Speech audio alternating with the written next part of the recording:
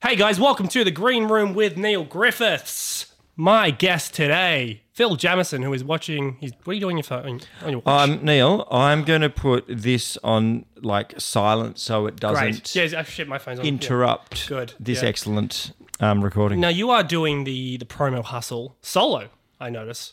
Do you know how long we have? I don't have a publicist in my ear saying fucking 20 minutes and wrap it up. I just walked here. Yeah. I'm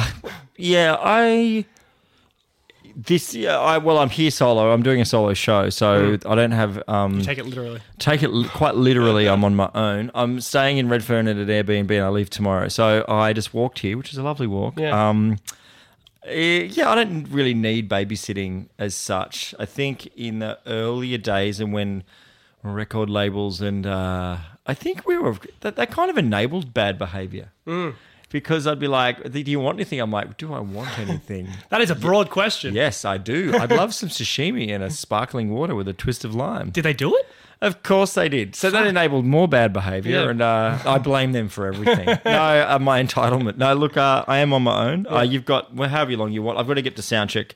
I've got the show tonight's doors are at 5 p.m. So okay, if you put that in your head, what time is it? 2:14. Yeah, if you put that in your head, then we can work it out. So you have like 2.5 hours. Well, no, I've got to. No, this is your life. So we're starting 1974, 77. 77. Yeah.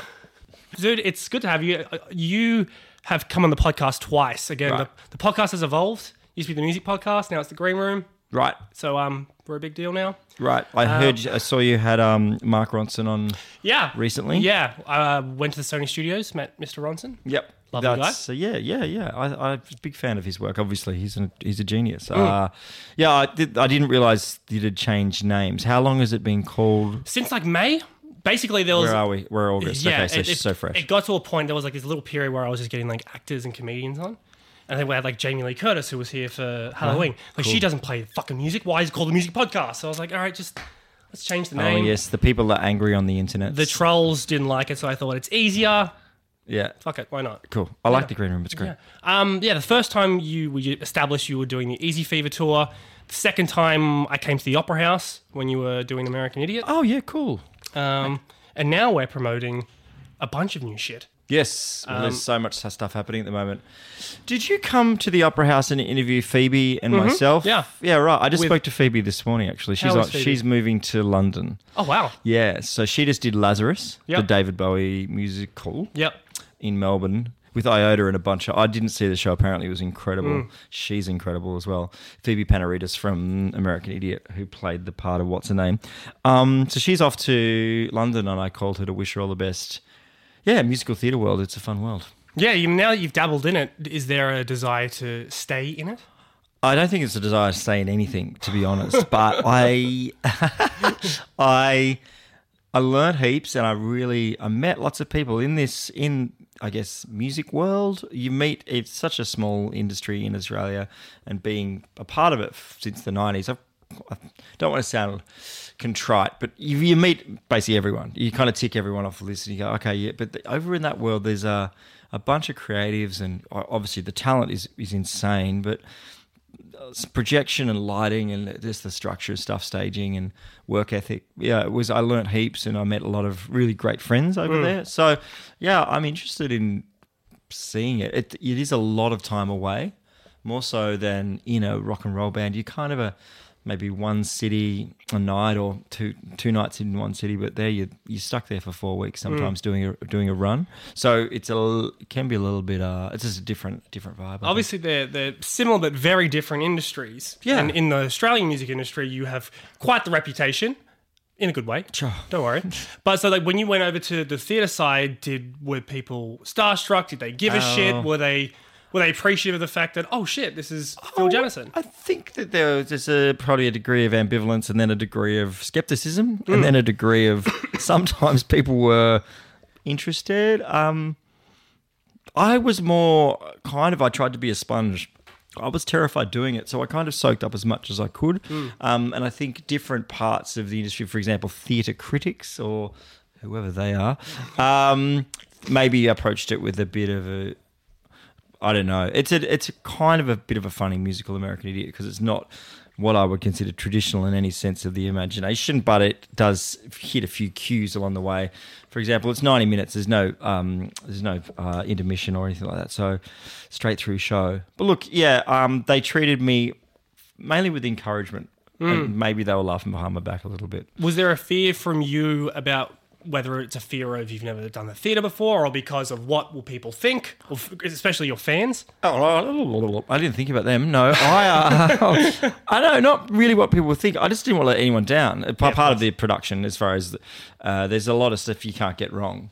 You can get wrong, and you're not allowed to get it wrong. So just cues, lighting, all that kind of stuff that I was just conscious of. And there's a big team. There's 50 people there, so that just a part of employees is 30 staff or whatever. There's 25 cast. I think that's a small one. So, I just wanted to make sure that I did my gig. Yeah. I mean, I remember that day when I came to interview you and we were like hustling on like trains and trams to get there, and you just show up on a fucking motorbike. Oh, yes, the motorcycle. So badass. Are you still riding your bike? I do.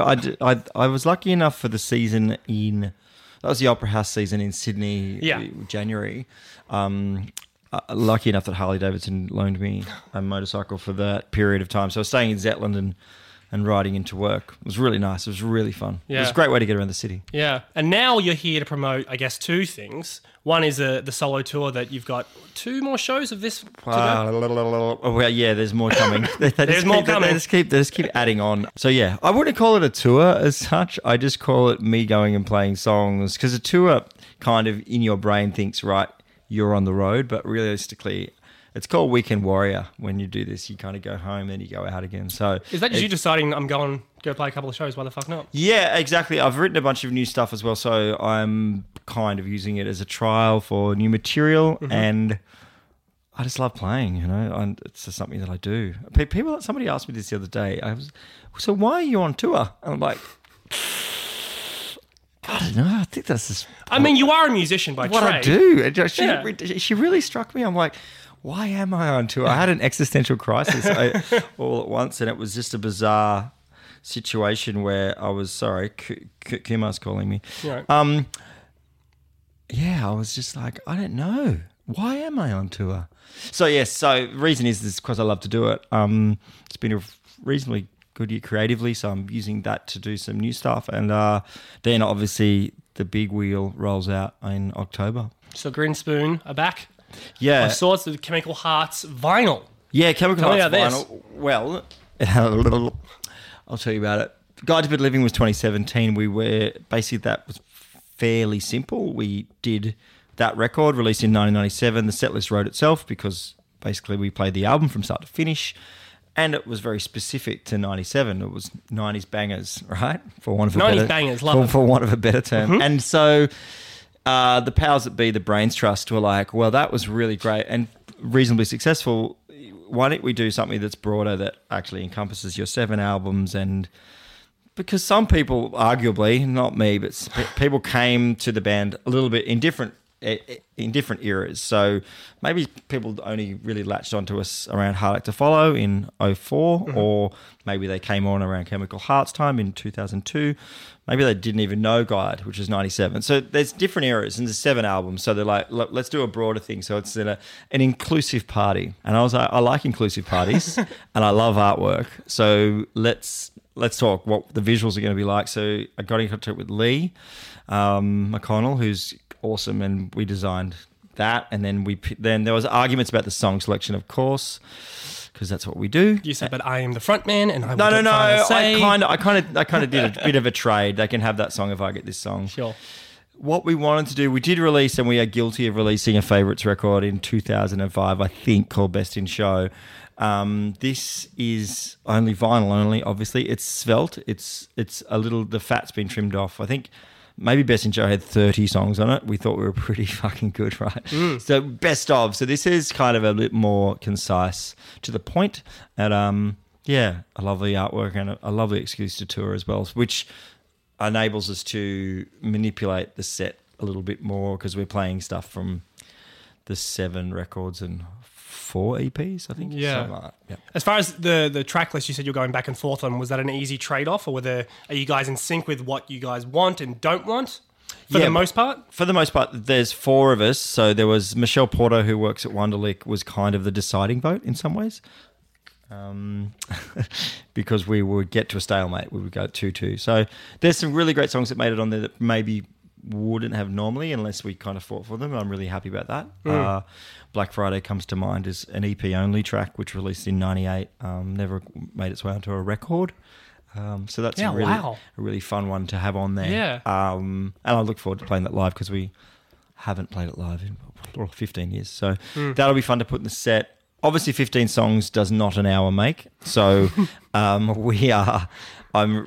going set lists back and forth with the band, getting literally no responses except from Chris that goes, okay, this looks good. So we're kind of trying to work out how we make 90 minutes out of 15 songs. It's always fascinating with Grinspoon because every time you guys decide to do a tour, which isn't that often. 3 years, 2 years. Yeah, it sells out. It goes fucking crazy. It's like you guys are still in your peak form. Yeah, Why weird. I don't know. Aren't you guys doing this full time?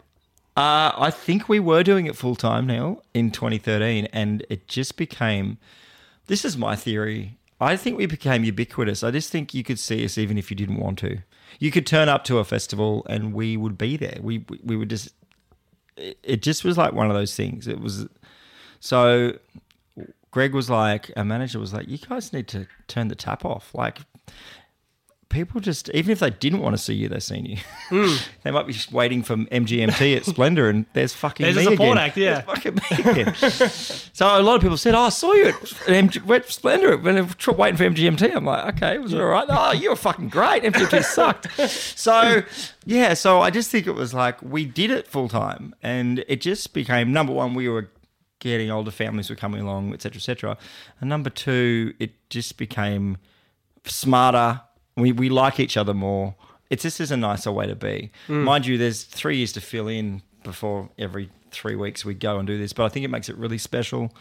Makes it for us and hopefully for people as well that it's not something that is just regular. I don't know when we'll tour again after this because, to be honest, 2017 led into 2018, which is Groove in the Moo, because Groove in the Moo was awesome, and then now we're here. So I thought we'd packed everything away, but we haven't, and here we are. But it's 14 shows. Like, I think Guide to Bed Living was 30. Something ridiculous. 35 shows. So yeah. There's bigger venues and less shows. So, but yeah, I'm really excited. There's a lot of fun stuff up my sleeve. When you are doing those shows and those extensive runs, do you miss being in that tour grind, or are you very much happy to play these shows and can't fucking wait till this tour's over? Oh no, I love the grind. It's great. I love it. It's a sense of purpose. The people enjoy it. I enjoy it. It's fucking awesome seeing people again connecting. I fucking love it. But in the same breath, I don't know whether I could permanently do it for years and years and years and years. It takes a fair amount of. I don't even know the word. I could, but I just don't want to burn out. I want to treat these shows with like the respect that people are giving us in some ways because they're coming, right? People are buying tickets, so I feel it would be disingenuous and remiss of me not to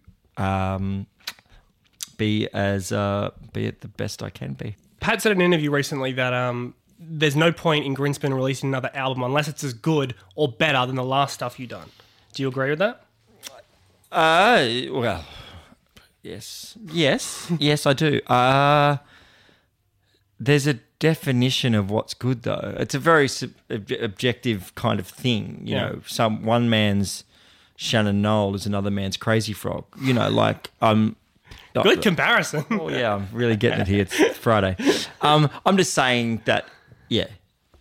We have had questionable songs in our pantheon. Well, what band hasn't? Exactly. I'm not saying that, but I'm just saying Black Rabbits was pretty good in my opinion. But yeah, I think that to release something new, and I'm not flagging that as never happening, but yes, he's absolutely correct. It'd have to be of a high standard, and we're pretty hard markers. So, but in saying that, define high standard. I mean, is it Radiohead or is it Chance the Rapper? Like they're both. So it's just a high standard of what. So yes. But in saying that, there's songs floating around, and yeah, we'll see. Do you think we'll ever get another Greenspan I've album? got zero idea. I'm one foot in front of the other, and that's October. Yeah. Actually, the 3 solo shows and then October. Yeah, it's just getting to make it. There's a lot of boxes to tick, and yeah, I mean maybe, yeah, but yeah, just October, November for me first. Yeah, it's interesting because I did a podcast this morning with Derek from Sum 41. Love him. We toured together. Yeah, I'm getting to that. Don't worry about that. Oh. And he was talking about when he was hospitalized in 2014 and almost died, right? Yeah, yeah, and like the band had to go on hiatus and. When bands are together for so long, every band has their own story about their own situation. 4 or 5 guys who have been together for 20 years, and it's simple as they've just had enough of each other. Yeah. They can't stand being in the same room. Yeah. And you need that time off. Greenspan have technically taken 2 hiatuses, right? No, I don't think so. So 2008 we released... Well... 2000, we were in between Alibis and 6 to Midnight. Yeah. There was a short break, but it wasn't never announced there was on a hiatus. It was like we did Alibis in 05 or 06, I believe, and then 08 was 6 to Midnight. So we came back for that, and then well, I think Black Rabbits was 2012. When you look at our early career, we're releasing 2 EPs a year, 2 records Yeah. almost back to back. I guess things slow up creatively in some ways because you've used a fair amount of juice early, so you can't repeat yourself. Well, you can, but we didn't. Yeah, there's just finding ways to rewrite the same 4 chords. But yeah, Derek's an interesting one. I mean, I'm glad he's alive. I saw them play at Download earlier this year. Yes. Yeah. Yeah. No, they were excellent, and I've seen you bring this up a lot lately. I had Melancholy on a couple of months ago. Oh. And like their lineup has remained unchanged since day one, and Right. they still tour, record.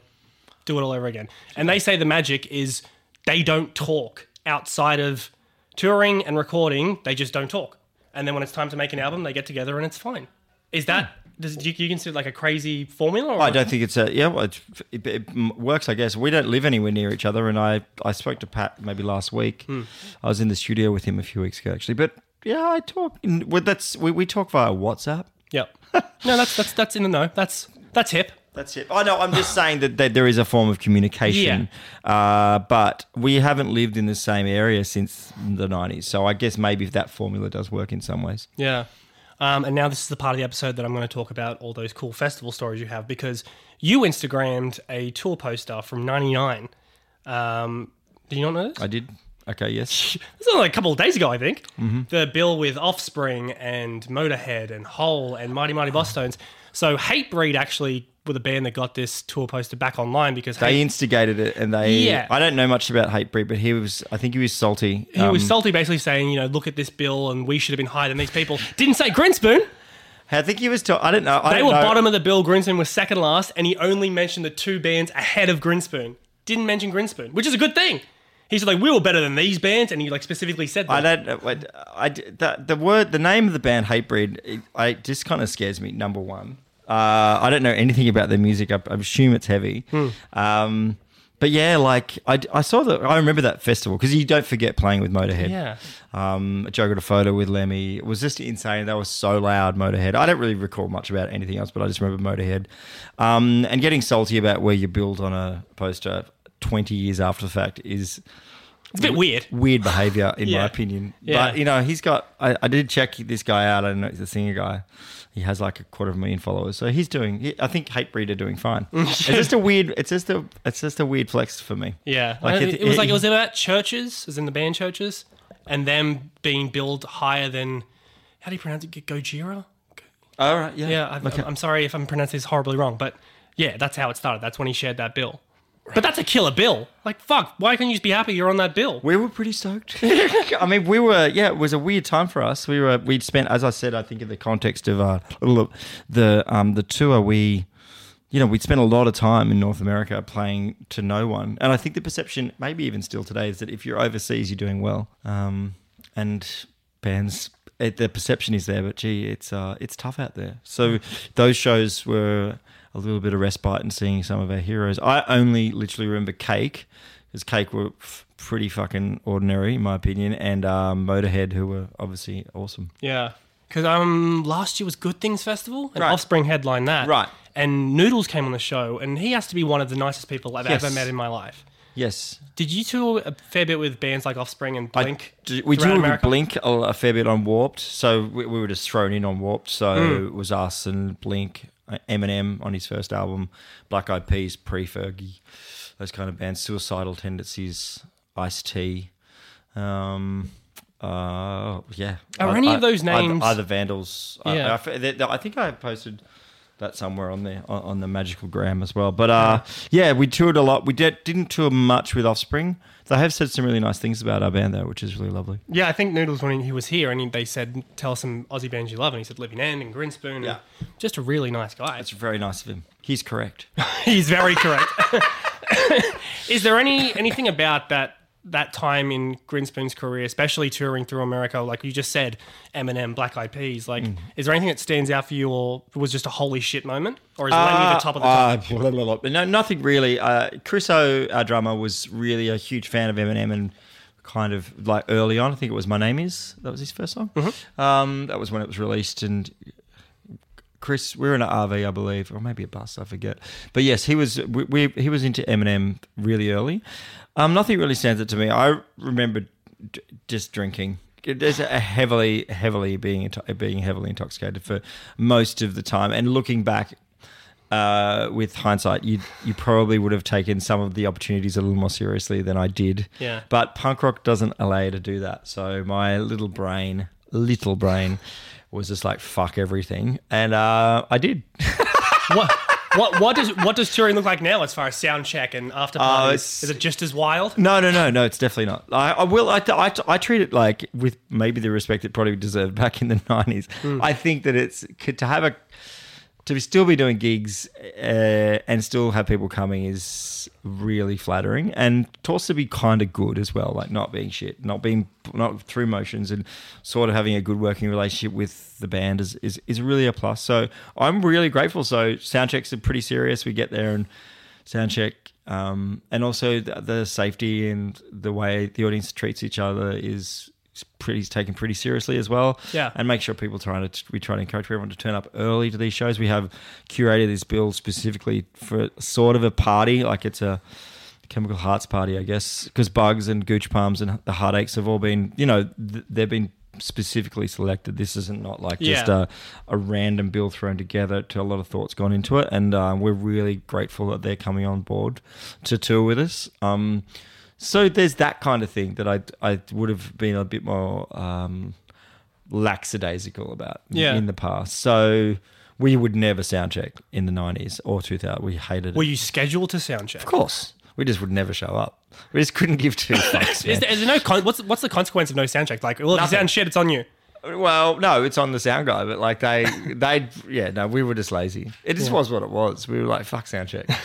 I think I'm missing one this tour because I've got to go home and watch my daughter be in a musical. So priorities. Yeah, so I fly Hobart, Port Macquarie, Adelaide. So I don't get into Adelaide till late on the show day. So, but by that stage we've done, I think, at least 10 shows. So Jeff Hahn, who's doing our front of house, hopefully will know what I sound like. Yeah. In theory. Yeah. You've been pretty active as well as far as supporting the Australian music scene and the bands in it. These three bands you just mentioned who are coming on the Grinspoon tour, are these acts that you've been following, or are they just bands that you're really into right now? Yeah, I love the Gooch Pumps. I got introduced to the Goochies through Junies, Rap Bad Records. I think I met them on a boat cruise after post-June Rats show, maybe Metro Theatre. That was fun. They're from Newcastle. I really like their aesthetic and love their songs as well, and they're great fun live. The Heartaches came across, I think they played a festival in my hometown, Port Macquarie, called Wildwood a few years ago, and I really loved them there. And Bugs, Connor is a great songwriter, really clever songs, and they're on the up. They're really new, but he supported me a couple of times solo, and he's so tall but gorgeous. So I think there's differences in all the bands as well. It's just not the same thing. So yeah, I'm just excited that it's like if you get there early, I don't know, I think it's a $65 ticket, maybe. Don't quote me, but ish. But there's 4 bands, and I'm trying to give everyone, bang for their buck and, as much entertainment as possible. And that's the idea. Is there any band that's coming through Australia right now as well that you've looked at and been like they remind you of you at the younger age, or maybe just Grinspoon? No. Is that a resounding no? Oh, I don't know. That's a bit of self-reflection I've got no idea about. Poor bands if they sound like us. No, I don't know. There's a great punk scene in this country that's happening in some on the more successful side of things, and then there's more of an underground sort of vibe happening as well. There's a band out of Byron called Miniskirt who I really love. They're excellent. They're all on the tip of my tongue, and I've got such a mind blank right now. I do apologise. No, that's fine. But yeah, there's a heap. Do you know when we're going to be announced that Grinspoon will be playing the NRL Grand Final again? Because a lot of people will be pissed off if you don't. Jesus Christ. A lot of people will be pissed off. Look. We've done a bunch of this shit. Like, honestly, we've done V8 Supercars, Commonwealth Games. State of Origin. We've done a bunch of rugby league as well. So I did solo. I did the swimming awards. It was so weird. So what people don't really... And award shows are even weirder than sport. Because it's formal, right? It's formal, but no one's there. Everyone's there to get... To win shit. Well, to get lit, normally. Yeah. So... Yeah, look, playing any sporting event is really a poisoned chaliced sword. Like, you can't, it's a lose-lose for many people because they're like, well, you should have got this or you should have got that. The NRL do really try really hard, and I think they get it right maybe 50% of the time. Maybe they're going to be people that they pissed off. I thought Macklemore was really good. I think, Airborne would be great for the NRL, but they seem to go different ways. They get a lot of wrestling work. Yeah, yeah. Look, of course they do. I think that, yeah, I don't know whether we're playing the NRL Grand Final, but it actually is perfect timing because we go into it the next week. Wow. How's the synergy with that? So, yes, we are going to be playing the NRL Grand Final. You heard it here first. That's an exclusive. My favourite part of when I think they announced... Who did they announce? Gang of Youths, right? Last year. They played Grand Final? Yep. They were fantastic. I love them. Yeah. Great band. But then I listened... I'm guilty pleasure. I listened to... I'm a fairly sport-obsessed gentleman. And so I listened to some talkback radio, and there's the callers coming in. I never heard of these guys. I'm like, mate, fucking hell. Did you hear there was one... I'm not going to say who it was. I'll tell you off air. There was one AM presenter who... It was when Peking Duck played the State of Origin. And I was like, and really he's like, into I that. would advise this Peking Duck to actually bring on the singer full time because he had Safia on performing. Oh, great. Higher. Yeah, fuck yeah. Awesome. And he was referring to Peking Duck as one guy. Oh, I don't think he understood what it was, but he still had no problem ranting about it for 5 minutes. Yes, and there was another band that went unnamed from this. Oh, well, this is Eskimo Joe, but they kind of got shafted, unfortunately, by the production. I think because they were playing like a corporate box. They're playing. There was no fancy fireworks. No. I think one of the announcers referred to them as Eskimo Joe as one person as well. So sometimes they get it right, sometimes they get it wrong. We'd love to be involved. I like playing grand finals, but also there's always going to be someone going, oh, we've got this band again. Fuck yeah, they play like 17 rugby league things. Well, there's a reason we have. Because we like rugby. We like the game, number one, and it's rock and roll. So yeah. I don't know who they'll get. I reckon it's around the time that Metallica's in town. So I think that's a lot of money. Yeah, but it's worth it. Yeah, definitely. Enter Sandman, fuck. It's a no-brainer for me. I'd just be going, if I was NRL Entertainment, I forget who works there now, Danny Badiris. I'd be like, yeah, let's just spend $3 million on Metallica. Unless, AFL September, right? It's the same weekend. Yeah. It's the end AFL of September, then, I think it's September 28th, 29. So Prince would do go on tour the next week. But I think Metallica would be the get for either code. But I highly doubt that they can afford it. I doubt Slipknot would get a call up, but That'd be good too. That'd be excellent. Corey doing acoustic, that's fine. This is a terrible segue, but Wikipedia tells me that you were the number 2 ticket holder for the South Sydney Rabbitohs. Wikipedia also has my birthday wrong. So does it actually? Yeah. Good thing I didn't try to reference that. No, I just think it gives an example of what kind of trash is out there on the internet. Well, you can change it yourself, That is the beauty of Wikipedia. I can, but then they change it back. They'll just change it back. They change it back weirdly. And they'll just put 10 years on you. Well, it's just the date that's wrong. I am 42, P.S. So I played another NRL Grand Final with You Am I, and I sung the Rolling Stones song "Start Me Up," and Dan Sultan sung another one. I forget which one. Anyway, before I got on stage, Tim announced over the PA at the ANZ Stadium, "Please welcome to the stage Rabbitohs number 2 ticket holder Phil Jamieson," and so that just became fact. No one ever questioned it. It just was fact, and I'm like, that's not true, but okay. And now it's fact. Are you at the very least a Bunnies fan? I'm fan, yeah, of course, yeah. I'd wear that. I love the Rabbits. It's just a funny fact. So I'm just like, maybe I am, maybe I'm not. Well, dude, I'm going to let you go because you need to go to soundcheck. I do. At some point. Thank you for coming by. Thank you for having me. If you want to see Phil doing his thing, check out themusic.com.au at the Gig Guide for his solo shows, and Grinspoon touring later this year in October and November. Yeah, check out the website, Phil. Thanks again, man. My pleasure. Thank you. We'll talk soon. Woo! That's our show. Thank you again for listening to this episode. And if you want to hear more episodes of The Green Room on the Handshake Media Network, check it out on Apple Podcasts and Spotify. And don't forget to subscribe and review. We'll see you all next week.